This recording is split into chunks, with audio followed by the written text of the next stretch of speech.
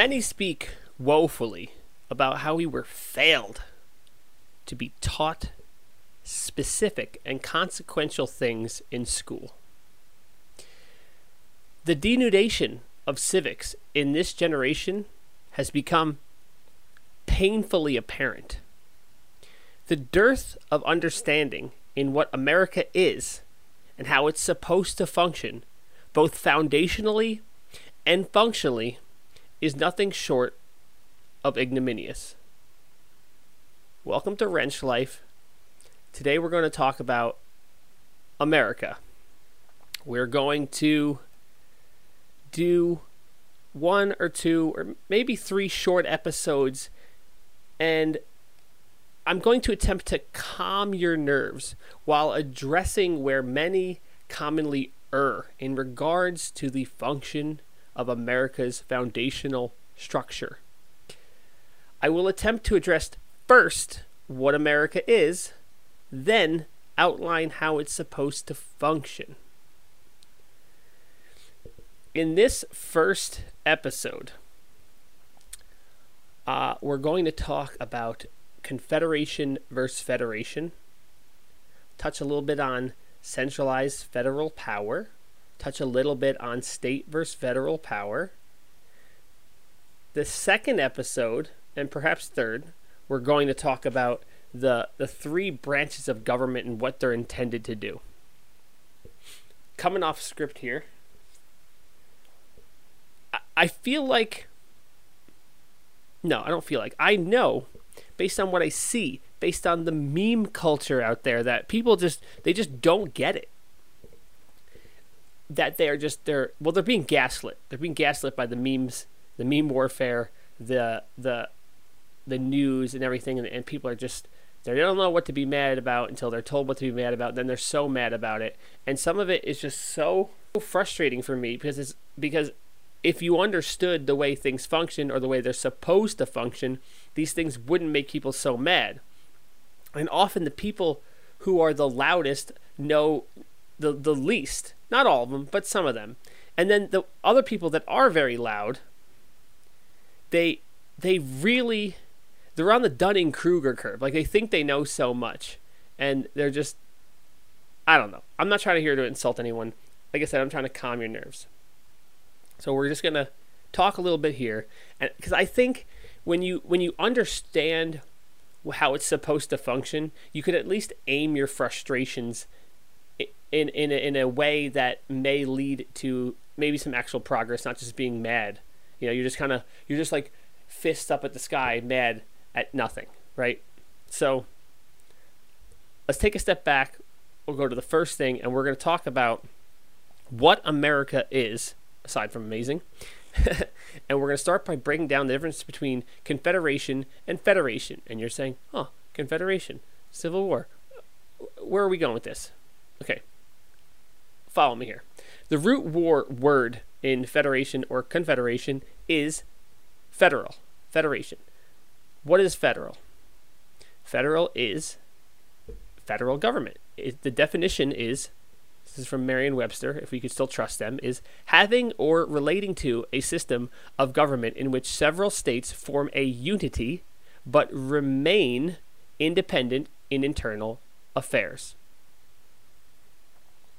A confederation means more or less that it's voluntary as to the federal government's control over these territories or states or whatever it is to be part of the union. So in a federation, it's mandatory. In a confederation, it is not mandatory and generally looser.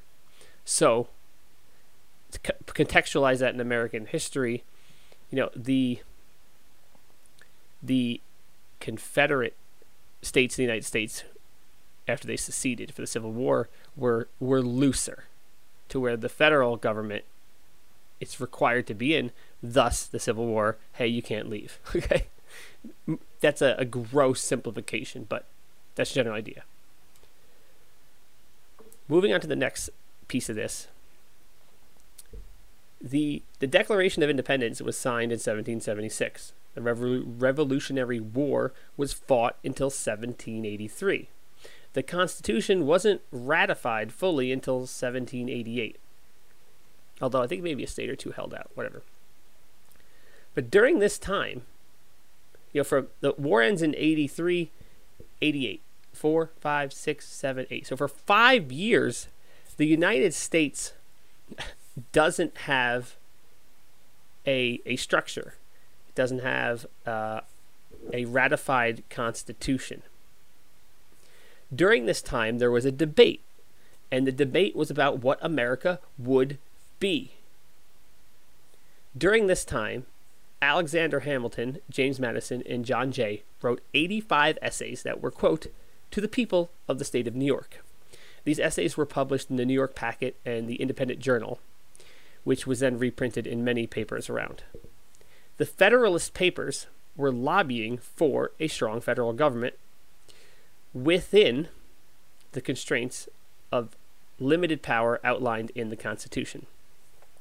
The key thing to point out here is that their version of a strong federal government was far, far, far, far smaller and more limited than what it is now. So the people arguing for a strong federal government wanted and this was like, this is the big contentious debate. There also was the Anti-Federalist Papers and the Federalist Papers, and they were both arguing over how this country should be structured. And the people arguing for how strong the centralized federal government should be were arguing for something that is grossly smaller than what we have now. So this is for me to give you perspective that the people arguing for big government wanted something still far smaller than what we have now. So that's a big piece of context there. The Federalist Papers, I read them, and they're difficult to absorb because of the old-timey, highfalutin language, but I think it'd be worthwhile, just for context during this, to pull this up and listen to a little bit of one, just to get an idea of the type of language they're using. If you want to get into the Federalist Papers, I think it would be great to read it, to kind of get familiar with how eloquently these people spoke, but maybe reading synopsises of them may be more effective. But let's listen to a little bit of Federalist Paper number 1 here. This idea will add the inducements of philanthropy to those of patriotism, to heighten the solicitude which all considerate and good men must feel for the event. Happy will it be if our choice should be directed by a judicious estimate of our true interests, unperplexed and unbiased by considerations not connected with the public good. But this is a thing more ardently to be wished than seriously to be expected. The plan offered to our deliberations affects too many particular interests, innovates upon too many local institutions, not to involve in its discussion a variety of objects foreign to its merits, and of views, passions, and prejudices little favorable to the discovery of truth. Okay, so it's just so dense. Every sentence can be taken out and analyzed for what it's worth. It's good stuff. But I recommend looking into the Federalist Papers and reading them, because it's just epic. This battle's a strong word. This argument over what America was supposed to be, that is a strong battle, and it had implications that run all the way through till today, to this very day. So the arguments were, if the states were more individual, they could be pitted against each other. Okay? So, for example, what they argue in the Federalist Papers is that, say, France comes in and they want to negotiate cotton trade with South Carolina. They could then pit South Carolina against North Carolina or Georgia in I guess what could be a trade war, versus having a federal government which would deal with trade internationally.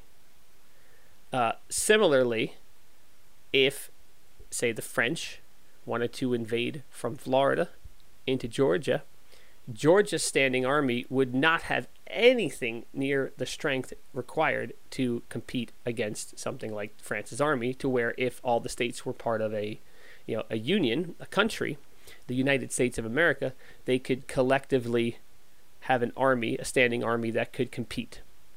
So there's a lot of reasons that they argued to have that sort of strength. If you put that into modern terms, it sounds so foreign, the idea of like, because we only think of America as America. The basic idea here is that America is supposed to be a union of states, each of which is more or less its own country. Back then, Americans were just as loyal to their respective states as they were to their country, if not more so. And I have some examples of this. General Robert E. Lee, one of the greatest generals in American history. And you could argue, well, Dave, he fought for the South. Listen to this quote.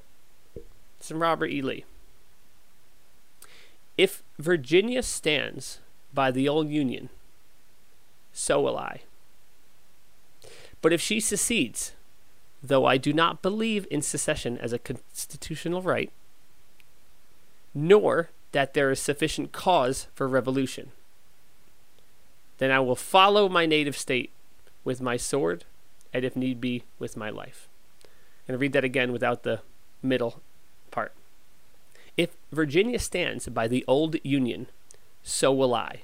But if she secedes, then I will follow my native state with my sword, and if need be, with my life." He says, I don't think we have the right to secede. So he's putting the Constitution very high in this context. And he says, I don't think there's sufficient cause for revolution, which is a contentious statement that would need more context to argue what side he thinks is not having the right amount of cause. But he says, if Virginia leaves, so will I. That's a pretty bold statement. He sees himself as a Virginian over an American. Do you think of anyone that would think that they're a New Yorker over an American? It's crazy. Lee is one of the greatest American generals, and he decides his side of the Civil War based on where Virginia stands. What does that even mean? Public opinion of his fellow Virginians? Wild. Let's move on to another famous Virginian, Thomas Jefferson. Thomas Jefferson's self-authored gravestone reads this: "The author of the Declaration of American Independence, of the Statute of Virginia for Religious Freedoms, and the father of the University of Virginia." Now you may recall, Jefferson was president twice. He didn't put that on his gravestone. But Virginia was on there twice. So here's another person. The person that freaking wrote the Declaration of Independence, mentioning Virginia twice and America once. So we have to put this mindset in context when we speak about what America is. It is a bunch of little countries that's protected with a federal government to do things like trade and immigration and war and defense, etc. If you really care about these things, you should read the Federalist Papers and learn more about it. Lastly, for this episode, I'm going to give you a brief cost and benefit analysis on what America is supposed to be. And take this for what it is. I don't have a degree in anything. I didn't graduate college. I am just a man that knows how to feel. I've read some books. So the things I've outlined in no particular order of the main benefits of what America is one, the ability to travel and resettle anywhere on over half of the continent of North America freely with no restriction or burdens between state lines. In other words, you have the personal freedom to vote with your feet. You can get up and leave. To contextualize this, the second benefit I've wrote is trial and error. The states may legislate how they want, although it has to be roughly within federal law. And I say roughly because sometimes it's slightly in, sometimes it's slightly out. There's always a push and pull. This allows the entire union of states to see what works and what doesn't work. For example, if you look at COVID, there was a very much a federal top-down, this is what you do, and you know, if you don't do this, you're a bad person, and you could just see how the media just lit up Florida, and they just gaslighted the crap out of you about Florida's so bad, they're doing so bad, whatever. Not here to get into that information. All I'm here to say is, imagine the federal government said, hey, here's some guidelines we suggest, and the states, you handle it as you choose to do so. And then you had 50 states doing things that are slightly different. Some states are going to do better. Some states are going to do worse. But all the states are going to learn what the other states do. So maybe in the beginning, some states have a higher death rate, but some states have a lower death rate. And the ones that have the higher death rate can learn. So that's 50 versions of trial and error, more or less, versus one top-down rule. Right? So when I go back to the benefit one, voting with your feet, you have the freedom to just move to any state at any time while these states are trying different things. And right now, in the, let's use their terminology, women's reproductive rights, different states are now going to do different things because the federal government said we're stepping out of this situation. That's what the ruling was. The federal government saying we're not going to have a say in this left or right. And I don't mean that in political sense. I mean we're not going to have a say in it either way. Let the states do it because there's nothing in the Constitution that mentions this. So we're out. So then different states are going to have different rules. And you, as an American, have the benefit to go anywhere in the state. You don't like the rules of your state? Leave. And you might say, that's harsh.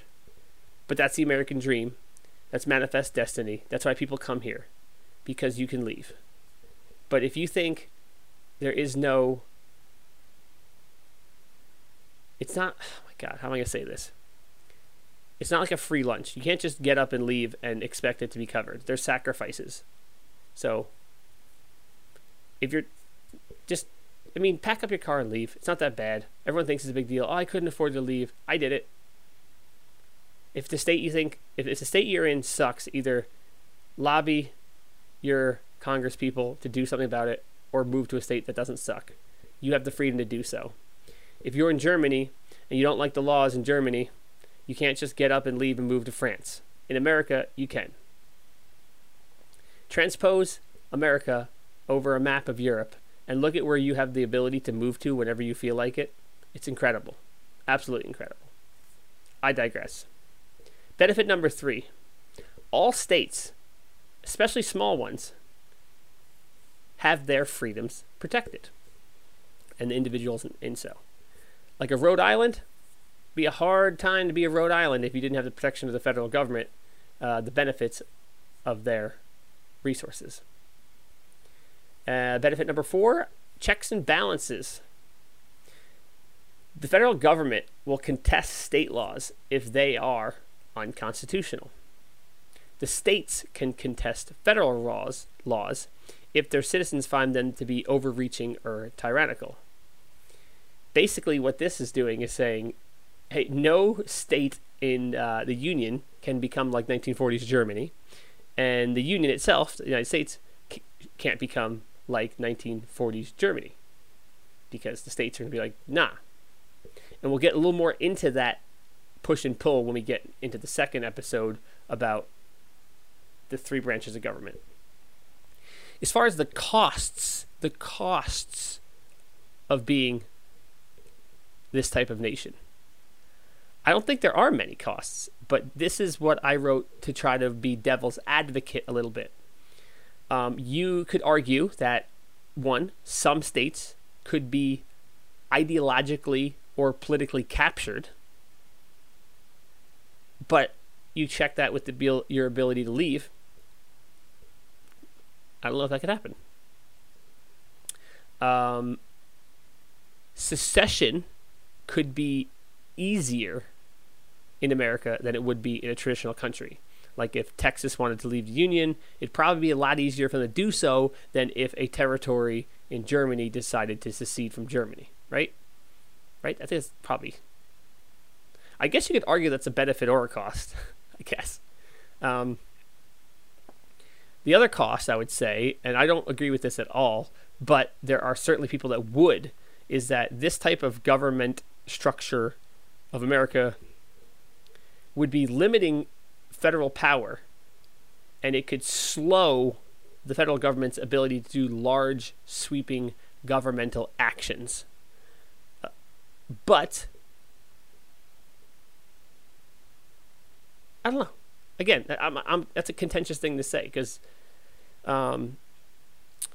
when Germany was taken over by Nazism and Hitler, if they had different states that all had a lot of power, it's possible they could push back.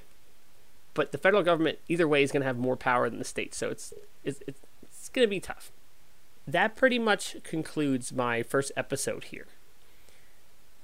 I don't know if this episode really is going to have that calming effect, but what I was really trying to outline here is the fact that don't just look at the federal government for all your answers.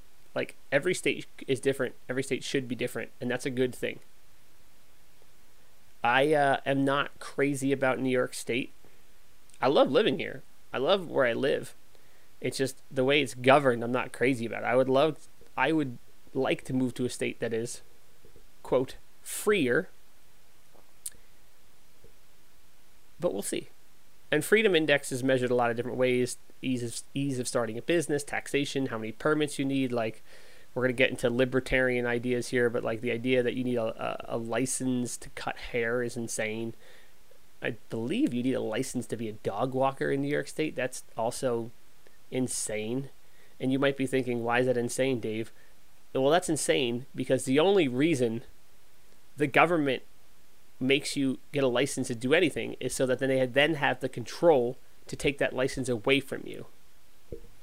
And we've talked about this once on the episode. We talked about the quote from the Ludwig von Mises book that the only power the state has is through coercion, which is sad. I think we also did an episode where we quoted the Federalist Papers about choosing the lesser of two evils. But I digress. So to wrap this up, what the United States is a union of several states which are pseudo-nations that should have more control.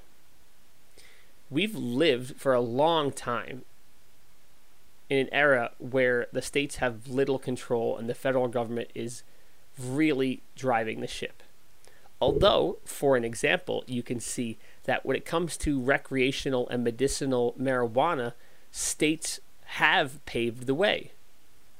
The federal government is still not on board with legal marijuana, but there are states that,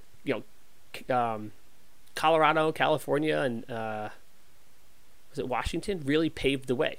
And they did things that were illegal based on the federal government. And this is where I'm talking about the checks and balances and the benefits, is that they did things that were illegal, and the federal government was like, I guess. And now it's just a thing. So this happens. It happens all the time. The federal government moves slow. It's designed to move slow. The states are designed to move a little bit quicker, and then they can kind of push the federal government in line or in the direction that the people want. Because it's much easier for you to communicate with your Congress people to affect change. So take a deep breath, relax.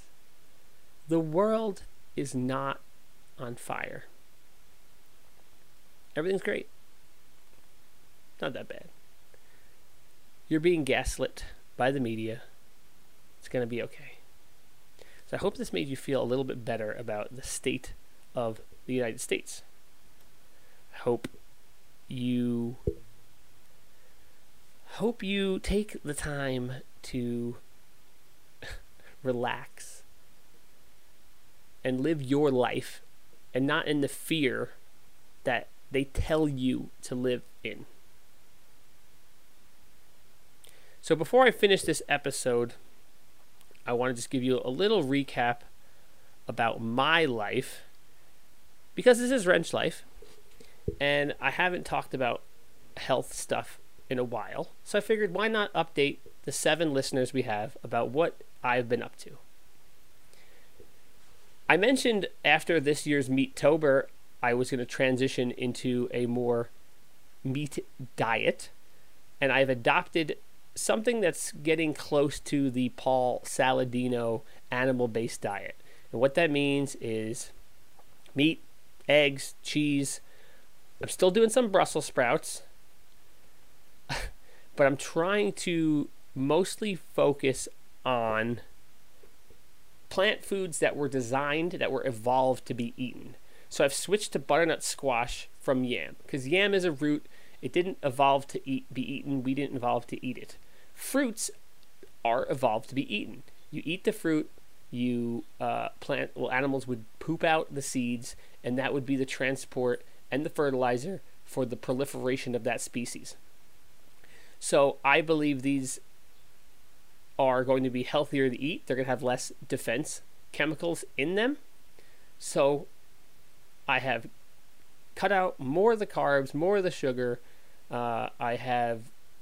I've been completely clean of caffeine for months now, probably close to a year since I started weaning off caffeine. And just a lot of beef. I eat a lot of beef. Things are tough economically right now, so I'm doing a lot of ground beef and eggs. And that's kind of it. Just burgers on burgers on burgers. Now, you may ask, how do I feel? I feel awesome. I feel better than I probably ever felt. My performance is well. My endurance is great. My sleep is great. And the most interesting thing I've noticed, and this is empirically, in the last 3 months, my resting heart rate, which is low to begin with, has been slowly trending lower. And I am not going crazy running and cycling like I have in the past.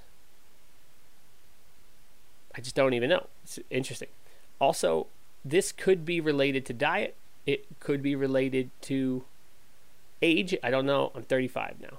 But the growth of my hair, facial hair, and nails has noticeably increased in the last 2 months. I got a little unibrow thing sometimes, and I will tweeze it, and it is insane. It's like every week there's like 6 hairs sprouting out of it. It's growing at a increased pace and rate. It's really unbelievable. And same thing with my body hair. So I mean, again, it could be age related, although I think puberty ended 10 years ago for me. Or I think it could just be a matter of being extremely well nourished. I don't know. Could be vitamin D related now. It's summertime. I'm getting a lot of sun. As you can see, I'm very tan. Don't know. So I'm eating an animal-based diet. I'm not just surviving, but I'm thriving. I'm feeling great. So that's awesome. And I think you should feel awesome. So cut the fucking sugar, cut the garbage, stop eating things you can't pronounce, and we're going to finish this episode with a food rule. Alrighty, I found the book. As always, we're going to finish the episode with a food rule from Michael Pollan's Food Rules. So let's see. I'll read this one and we'll put it in there. Rule 17. Eat only foods that have been cooked by humans. Interesting enough, if you're going to let others cook food for you, you're much better off if they are other humans than corporations. In general, corporations cook with too much salt, fat, and sugar, as well as with preservatives, coloring, and other biological novelties. They also aim for the immortality of food products. I will mention about that one. I think salt's fine. Salt and carbohydrates are both electrolytes, and the less carbohydrates you consume, the more salt you have to retain water. Also, it's not so much about fats as it's about the quality of the fats. The industrial seed oils are really terrible, so don't do that. And sugar is just garbage, especially processed sugar. So what he's really alluding to here in this passage is that when you have foods that are salty, sweet, and fatty, they trick all your evolutionary buttons, and it just makes your brain go, this is incredible. I want to eat all of this. But you shouldn't, because it's terrible. So thanks for watching. This is Wrench Life with a Y. Hope you're feeling better. There's nothing as good as feeling good. So whatever it is, just later.